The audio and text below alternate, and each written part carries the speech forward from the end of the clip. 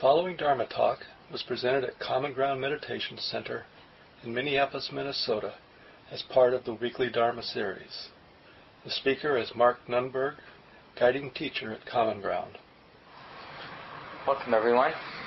So I'm continuing a series of talks on equanimity, and this is in the context of developing some skill and bringing the practice alive in our daily lives.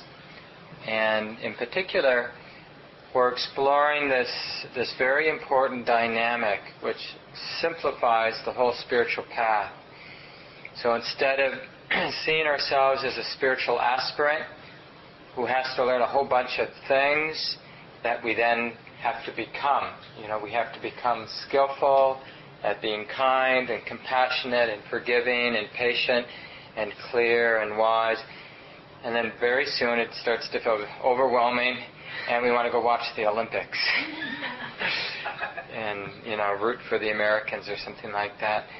Because it seems like a really heavy trip to be good, to be holy.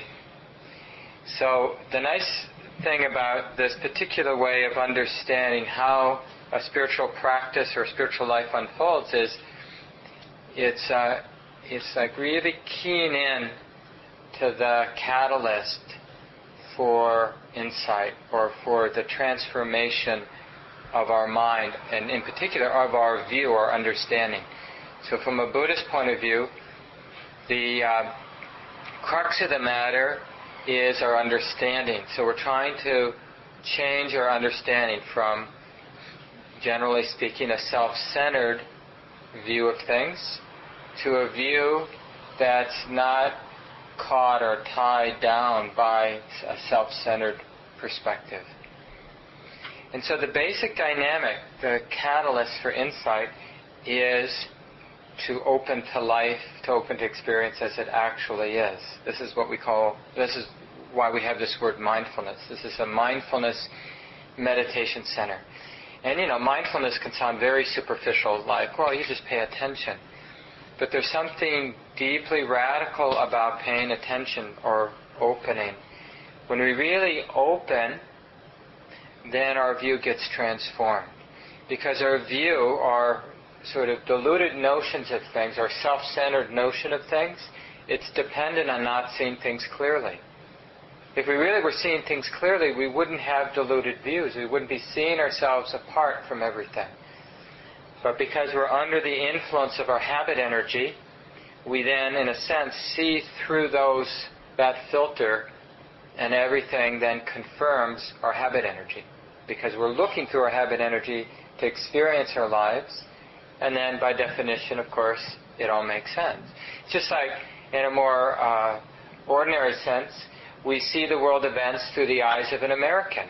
And so our American views make perfect sense. These are the bad guys, these are the good guys, and so on and so on. But it's because we're looking through a particular cultural lens that everything sort of fits. And it's not so easy to get beyond our lens, but the Buddha discovered, and other people have discovered, rediscovered, this very effective way for getting beyond our views, which is the cultivation of clear seeing, or mindfulness. So, I've been talking about the 4 Brahma Viharas, these 4 divine abodes, divine or beautiful emotions. These are the emotions the Buddha said were worth cultivating. The emotion of loving kindness, the emotion of compassion, the emotion of empathetic joy or sympathetic joy, or the translation I like for mudita is appreciative joy, and then the 4th is equanimity. So these are the 4 flavors of an enlightened, wise heart. Loving kindness, compassion, joy, appreciative joy, and equanimity. And again, the way that we ignite or open to these wholesome, beautiful qualities, it's always about letting life have its effect, letting the truth of our experience have its effect. If we can really let in, if we can really see things clearly, then these 4 beautiful qualities will start to manifest in our lives.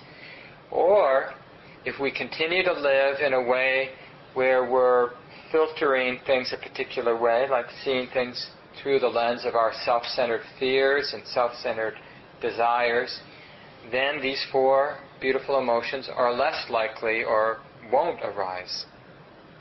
So it's just a matter of, can we let our experience teach us what it can teach us? But that means we have to actually see it as it is. So lately I've been talking about equanimity, like what do we see, what are we open to that allows for the flowering of equanimity, the arising of equanimity? What is the proximate cause for equanimity to rise? In the past we've talked about, well, what's the proximate cause? What does the heart see or open to for loving kindness or compassion to arise, or for joy to arise?